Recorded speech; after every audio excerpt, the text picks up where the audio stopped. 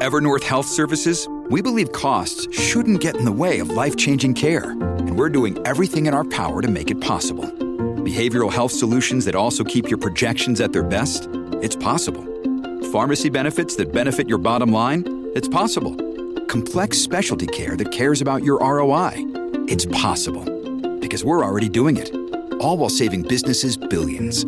That's Wonder made possible. Learn more at evernorth.com/wonder. This episode is brought to you by Shopify. Whether you're selling a little or a lot, Shopify helps you do your thing, however you cha-ching. From the launch your online shop stage, all the way to the we just hit 1 million orders stage. No matter what stage you're in, Shopify's there to help you grow. Sign up for a $1 per month trial period at shopify.com/special offer, all lowercase. That's shopify.com/special offer.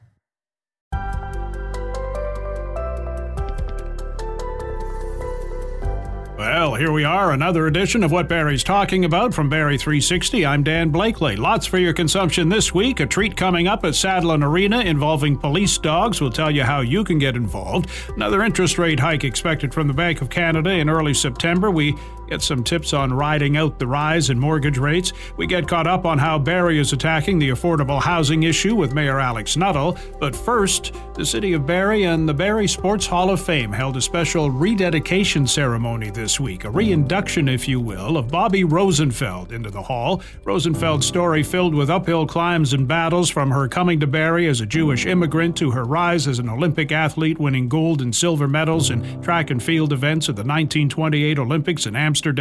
Her story being told in the coming days in a Theatre by the Bay production entitled Bobby. Barrie 360's Will Conkin learning more from playwright Trudy Romanek, this is her first play, and producer Teddy Nenkayo. Why did you want to tell the story of Bobby Rosenfeld? I felt like it was an important story to tell because although I was born in Barrie and spent most of my life here, I did not know who she was. And when I finally did learn who she was, I was appalled that I had never been told who she was, because her story is, it's iconic. It's an incredible story. And it just is a story that needs to be shared with people. 100 years has passed, and she's the kind of personality that absolutely deserves and needs to live beyond that 100 years for sure. How did you find out about her? What were you just reading something and it happened, or did someone tell you about her? Actually, what happened is my father was on a hockey team when he was a teenager that did really well. And so when he was in his 70s or something like that, his team got inducted into the Barrie Sports Hall of Fame. And so as a dutiful daughter, I attended the ceremony with him. And I saw Bobby Rosenfeld's picture up on the wall. I don't think I was even close enough, if there had been a name plaque, to see what the name was. I just saw the image and went, well, that's interesting. She's clearly important in the Barrie Sports Hall of Fame. I don't know if I asked someone. And then, vaguely in my mind, I had heard the name Bobby Rosenfeld, but I didn't know anything until I started looking into it. And then I was like, holy cow, this is a larger-than-life person, and the anecdotes are like fantastical. Literally, it was the hardest part was deciding what to include in the play and what I had to leave out, because she's one of those people who you tell the stories and people go, that can't be true. And it's like, I saw it in black and white in a newspaper. So yeah, really important story to tell. As you were researching about this or learning more about this, what maybe kind of caught you off guard about this? Or maybe was an interesting fact that maybe you were like, oh wow, obviously the entire story is incredible, but maybe something specific that really caught your mind? Yeah, I think it's the story of an immigrant Jewish person, an immigrant Jewish woman. And so it's all those intersections. I think it was really eye-opening to see how Bobby overcame those different prejudices to become the amazing athlete that she became. And so to see how Trudy kind of what's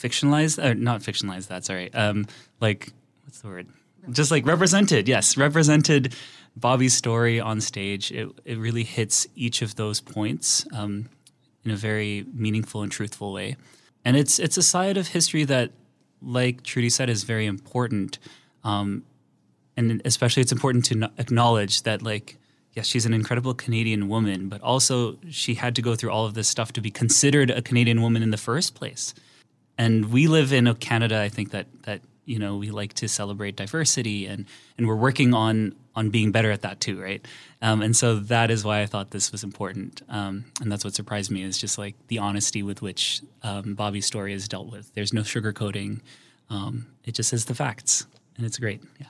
And Trudy, you were saying that this could almost be like probably a day-long performance in a sense, if you wanted to like actually kind of get everything into there, right? Like how does this the performance unfold? What is it? Just like a chronological ordering of what happens throughout her life, or like kind of like how, break it down, the performance? Well, I don't want to give too much away, but I will tell you that, as I said, it was difficult to figure out what I wanted to tell, which portions of her life I wanted to focus on, because as you say, there are so many. And as Teddy said, the element of her life, the fact that she was an immigrant, the fact that she was Jewish, and what that meant in the 1920s, that really kind of smacked me in the face when I started researching. I was looking a lot at newspaper headlines and articles, and there was just this undertone of bias. And then there were a couple of headlines which are in the play that when I got to those, I was just like, nope. It has to be, we have to deal with this, because anti-Semitism and gender bias and immigrant bias, those things are alive and well, sadly, still today. So, I mean, you look at the Women's World Cup situation, look at there have been several anti-Semitic acts of violence, especially in the U.S., in the time that I've been working on this play. So I think the fact that those things are still so prevalent and that we're still working hard to get beyond those is really critical. And I also want to add that Bobby was such a diplomat. She dealt with all of these things with such grace, according to all of the accounts that I have seen and like read and heard about. She had a magnificent sense of humor, and she won people over so much that she slipped her message in of acceptance in a way that was so palatable and so friendly that I think the people around her accepted her for that reason. And I really hope that this play does the same thing.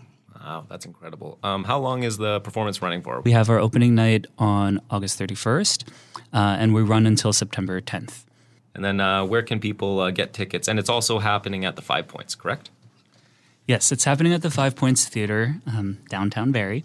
And you can get tickets on our website, theaterbythebay.com. Sorry about that. That's okay.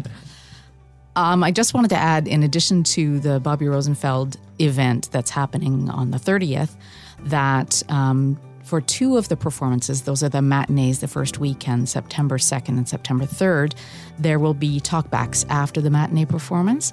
So on September 2nd, that will involve a panel of historical experts, one of whom is Rochelle Thompson, Bobby Rosenfeld's niece, and also Bruce Kidd, who's a former Olympian and sports historian, and Anne Dublin, who is the only person who has written a book specifically about Bobby Rosenfeld.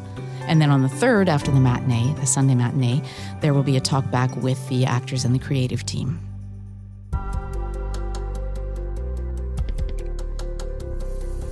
Affordable housing. Are we making any headway? The Premier reinforced his government's commitment to getting more built at the recent Association of Municipalities conference. Barrie Mayor Alex Nuttall was there. He brings us up to speed through Barrie 360's Ian McLennan.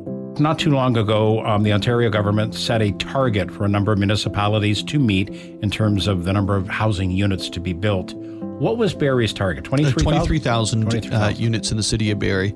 Obviously, that's across a spectrum of different housing types, but 23,000 is the general number. By 2031? Yeah, it was a 10-year plan in 2023, so I think it might actually be 2032, but in that neighborhood. Is it broken down how many units, like how much can be affordable? No, there's no breakdown. The more I look into it, the goal is to just bring a whole bunch of new supply to the market to obviously meet the need in terms of demand, but also to lower the increases that we've seen in the cost of housing over the years.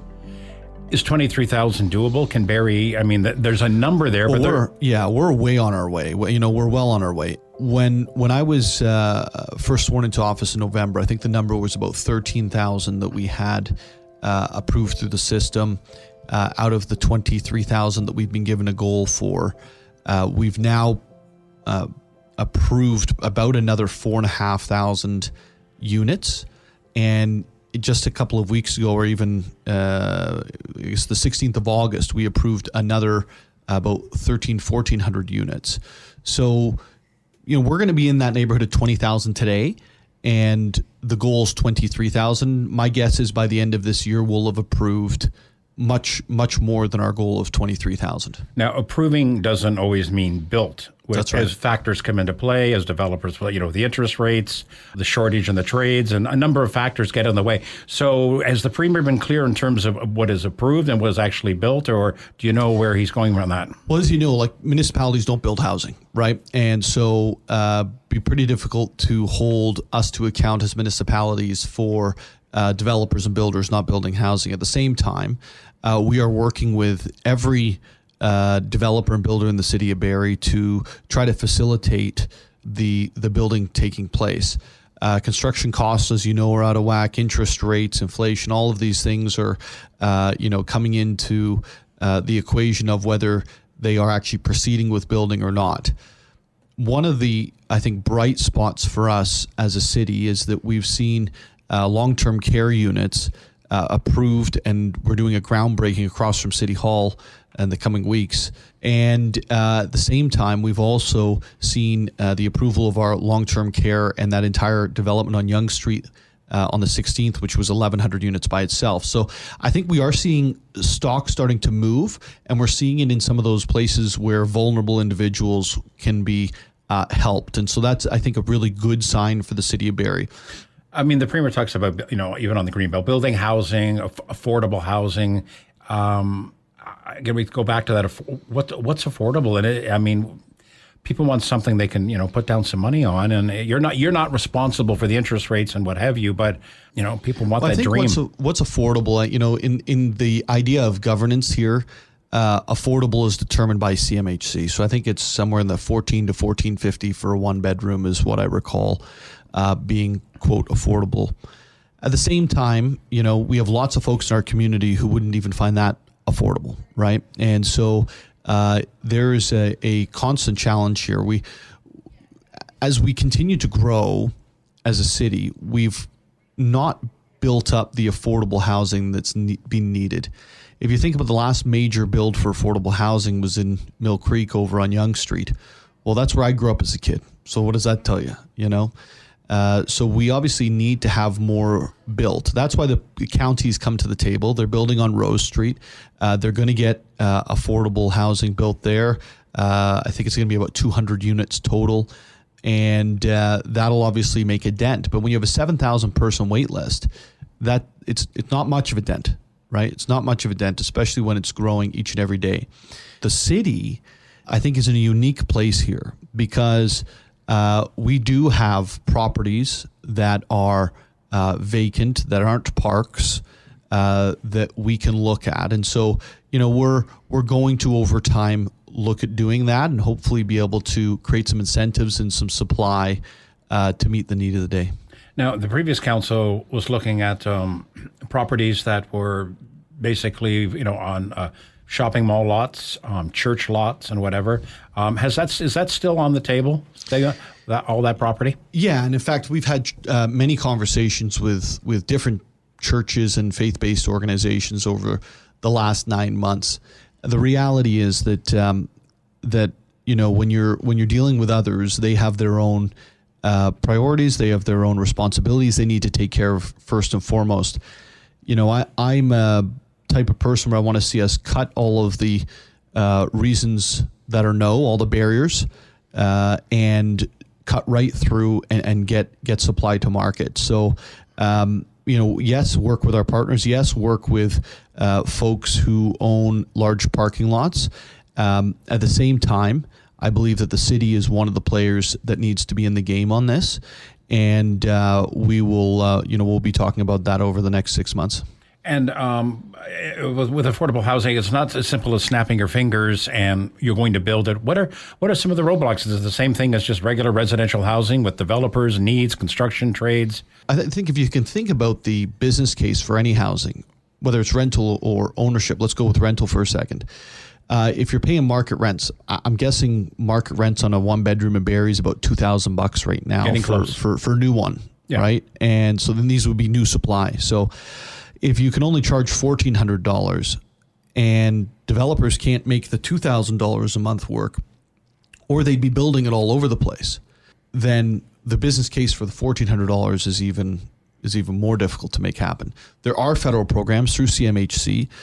There are dollars that are available, but what we've heard to date is that it's not really hitting any meaningful way to be able to spur on that development. For someone who's struggling to pay the rent, interest rates are going up. People are now, could be losing their home, or they're paying way too much a month now. That's not your doing.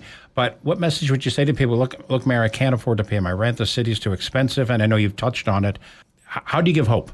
Well, I think first of all, inflation is something that's been very, very difficult in places like the city of Barrie, where you've seen growth, because it means a lot of new mortgages and those types of things. To individuals who are struggling right now, like you are not alone. Everybody is struggling in one way or another. And, the conversations around housing need to be about how we get housing supply in place. And I think, 4 or 5 years from now, we're going to look back and go, okay, we met the day. The problem is getting there. And so there are a bunch of programs here in the city of Barrie. The County of Simcoe runs a bunch that can help through these types of situations. We've always been a community that takes care of our own, and we need to continue that. And on the federal level and on the provincial level to a lesser extent, but on the federal level, I would say that, they need to deal with the spending, and they need to deal with the dollars that have been free flowing. Because it has put us into a bit of a situation that, we're facing high inflation, high cost increases. We're not alone. This is not unique here, but it is certainly exacerbated here versus other places. I was actually reading a post in a report. I can't remember where it was. I think it was online. I was reading on the weekend, where it said in 2008, what happened in the United States with their housing bubble burst. The Canadians actually got ahead of the U.S. in terms of quality of life, but that's now reverting back because they don't have the exact same problems we do. And I think that is a sad day, because we do take a lot of pride in the fact that as Canadians, we have an incredible quality of life where there's healthcare for all, where there's access to education. And right now, some of these things are being put at risk by inflation and by increased costs. What Barrie's Talking About is a weekly podcast featuring the best Barrie and Simcoe County have to offer and more. We've covered a lot of ground since we began last summer, meeting Allie La Liberty, a Midland native who has danced with the stars in Hollywood and is helping young dancers here get a leg up performing. Also met Barrie resident Mitchell Hooper, who is one of the strongest men in the world and went behind the scenes in the filming of a movie in a haunted house. You can get caught up and make it easy to keep up in the future by subscribing to What Barrie's Talking About through any podcast distributor. Still to come on What Barrie's Talking About, a police dog demonstration, and with no end in sight to higher interest and mortgage rates, what can you do to keep from losing your house? Now this. Our community rocks. It's a well-known fact blood transfusion saves lives. It's also a well-known fact that the world relies on voluntary unpaid donations to fill the need for blood. The need for blood never ends. Canadian Blood Services in Barrie is calling on you to help save a life. Please consider donating today. Appointments are mandatory and must be booked in advance. Book today at blood.ca through the Give Blood app or by calling 1-888 to donate. Our community rocks on Barrie's Rock Station. Rock 95. Anxious times for anyone looking for a mortgage, renewing a mortgage, especially with another possible hike in the Bank of Canada rate in the next week or two. What do? Do you go long-term, short-term, fixed rate, variable rate, tear your hair out maybe? I don't know. Derek Battaglia has been in the mortgage biz for some time and has recently blended his mortgage business with a real estate business to look after all of his clients' interests. We'll learn more about that in a bit, but first, uncertainty abounds. Everyone's situation is different. How are you finding ways to help people get through this? Yes, it's a concern today.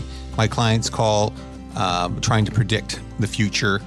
I don't have a prediction. I'm not an economist. I got the COVID thing all wrong. I thought prices were going to go down. They went up by 20% and more. People were buying luxury items that didn't make sense to me, but there was a lot of disposable income floating around. I think there still is. Real estate prices have maintained. They saw some drop, but that was just, a little maybe concern over the future, but they have pretty much leveled out in the major markets. So today, mortgage rates are somewhat double what they were 2 years ago. So if you're coming up for renewal, you're going to get some sticker shock. But there's been some pricing that the government's put in with the stress test that has helped. Some of that, we're beyond the stress test now, which is at 5.25%. So, but not that far off. So the pricing was built in there to account for this shock.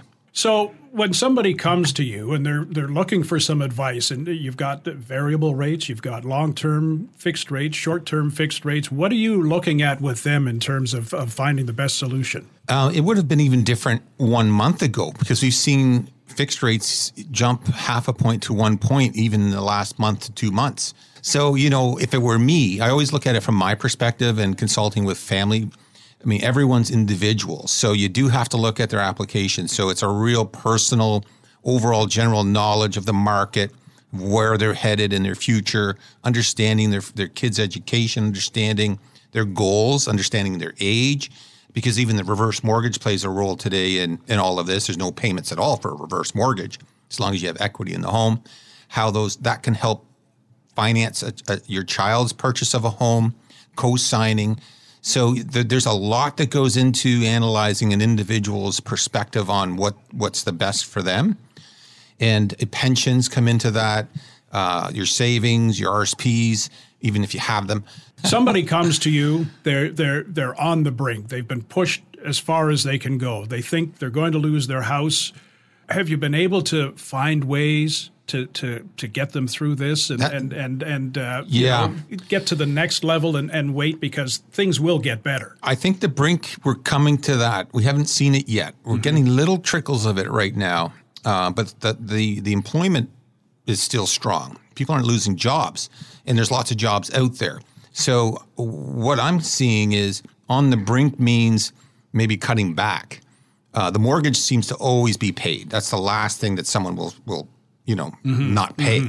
So they'll stop maybe a credit card payment, or, they'll cut back on their cable or whatever subscriptions they have. Like, they really have to buckle down. And these are things that I'll look at with them and say, your cable bill is $250, and these subscriptions are like total up to $500. Like, let's really focus on some of these other items, because, you don't want to be out on the street. You've got to go rent, and you may end up paying more for rent than you are for your mortgage and taxes.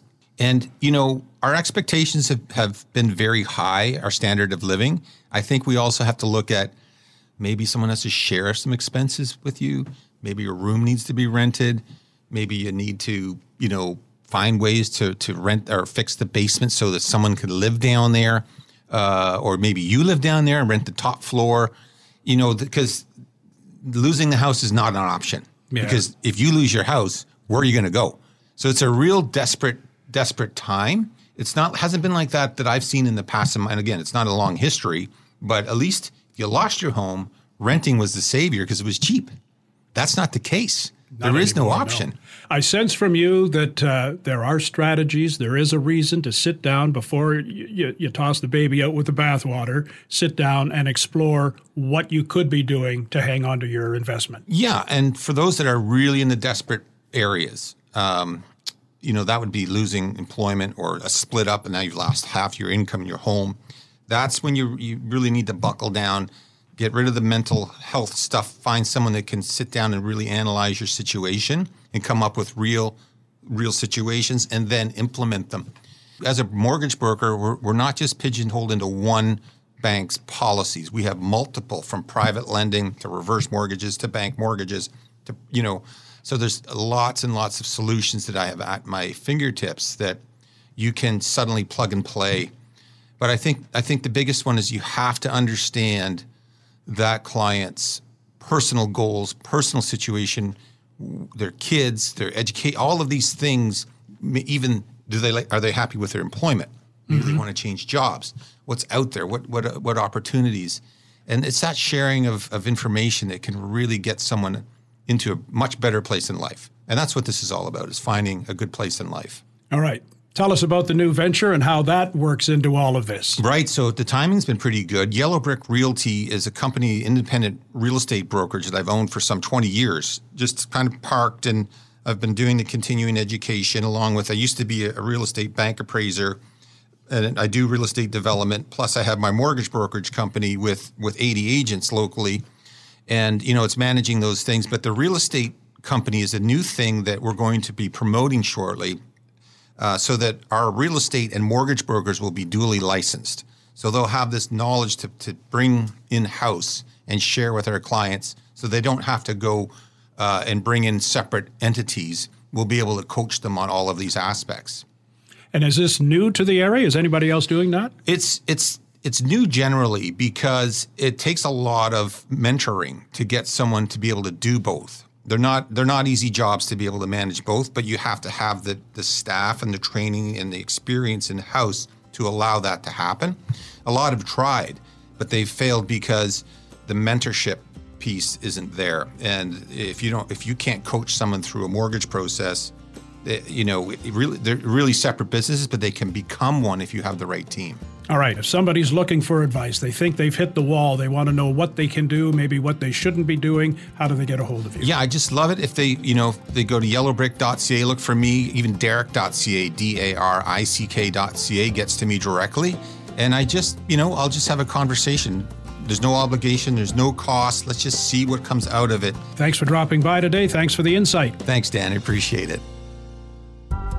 Might just be what you and the family need at the end of the first week of school, and it's free. Barrie Police and the OPP hosting the annual Canadian Police Canine Association trials next week at Sadlon Arena, with a public day on the Saturday. Our Ian McLennan getting the details from Barrie Police canine handler Matt Aboffs and Melissa Peary, a canine handler with the OPP in Mississauga.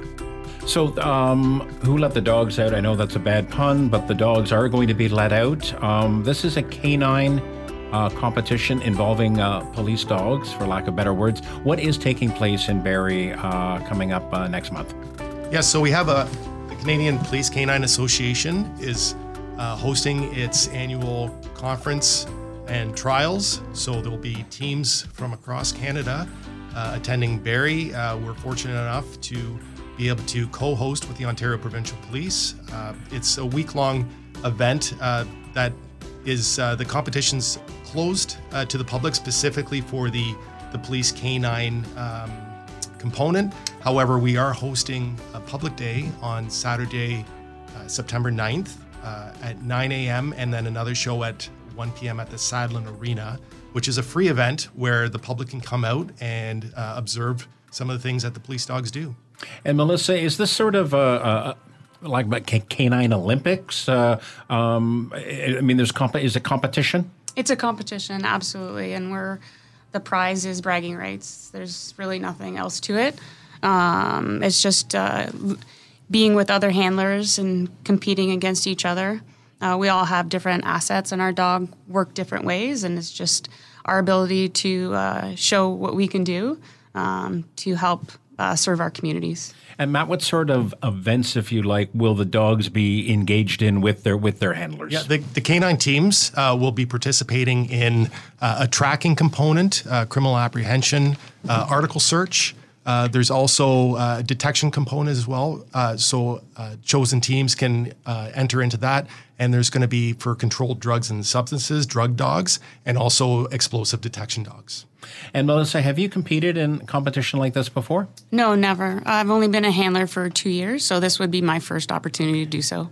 And what are the expectations going in terms of, what sort, do you know what you'll be and your dog will be involved in terms of, the competition?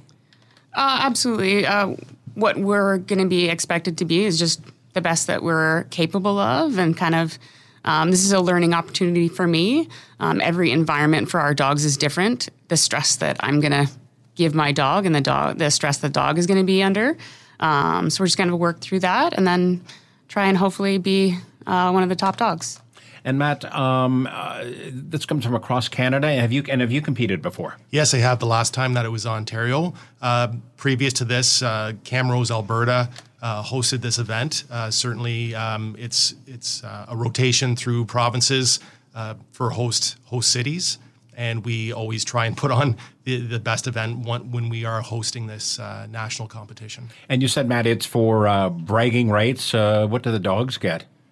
Yeah, so they get what they always get. They get their toy, which is the most important thing to them, and that's really how we train them. All the events are simulations of what they would do operationally. So certainly we're being judged by very experienced canine trainers and canine handlers, which is also sometimes arguable and suggestive to your dog's performance. But certainly, it's whatever you put into your dog, you're going to get out. And Melissa, if you could identify the dog or dogs that you'll be working with over the competition. So I'll be using my general purpose dog, Titan. He's a 4-year-old Mal Shepherd. Okay, and how about you, Matt? Yeah, so I have a new dog to me. He's a 5-year-old Dutch Shepherd that was with a previous police service, and I'll be testing him in the trials this year. Again, you talked about what the public will be seeing, Melissa or Matt, but I'm just wondering what do you think the public gets out of it? This is they see the dog sometimes on TV or what have you. What sort of learning do you think the public takes away from this? I think they'll see the kind of the partnership that we have. We're responsible for these dogs. They're with us 24/7. So the bond that we have and the control and the obedience that we have with these dogs, I think is quite remarkable. And just for the public to see the relationship that we have and that the help that we can give our communities is quite remarkable. And Matt, that's a key component too. It's educating the public about the relationship that you have with the dog and the critical component that a canine unit plays to a police service. Yeah, absolutely. So you can watch a hockey game on TV, but certainly being there live is going to be a fairly spectacular event to see these dogs. Again, it's a community event. So in my experience as a handler, you don't really have a lot of interactions unless you've been lost or a wanted person. You don't get the opportunity to see these dogs up close, and I know that it's a very fascinating thing for people to see and quite enjoyable. Again, the public demonstration will be held Saturday, September 9th at Sadlon Arena. 2 times to choose from, 9 a.m. and 1 p.m. Both events have free admission.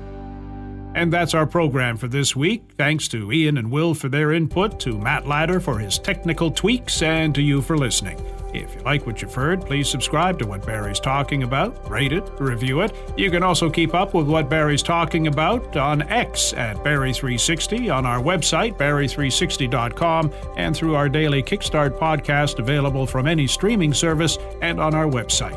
I'm Dan Blakely. Hope you'll join us again next week.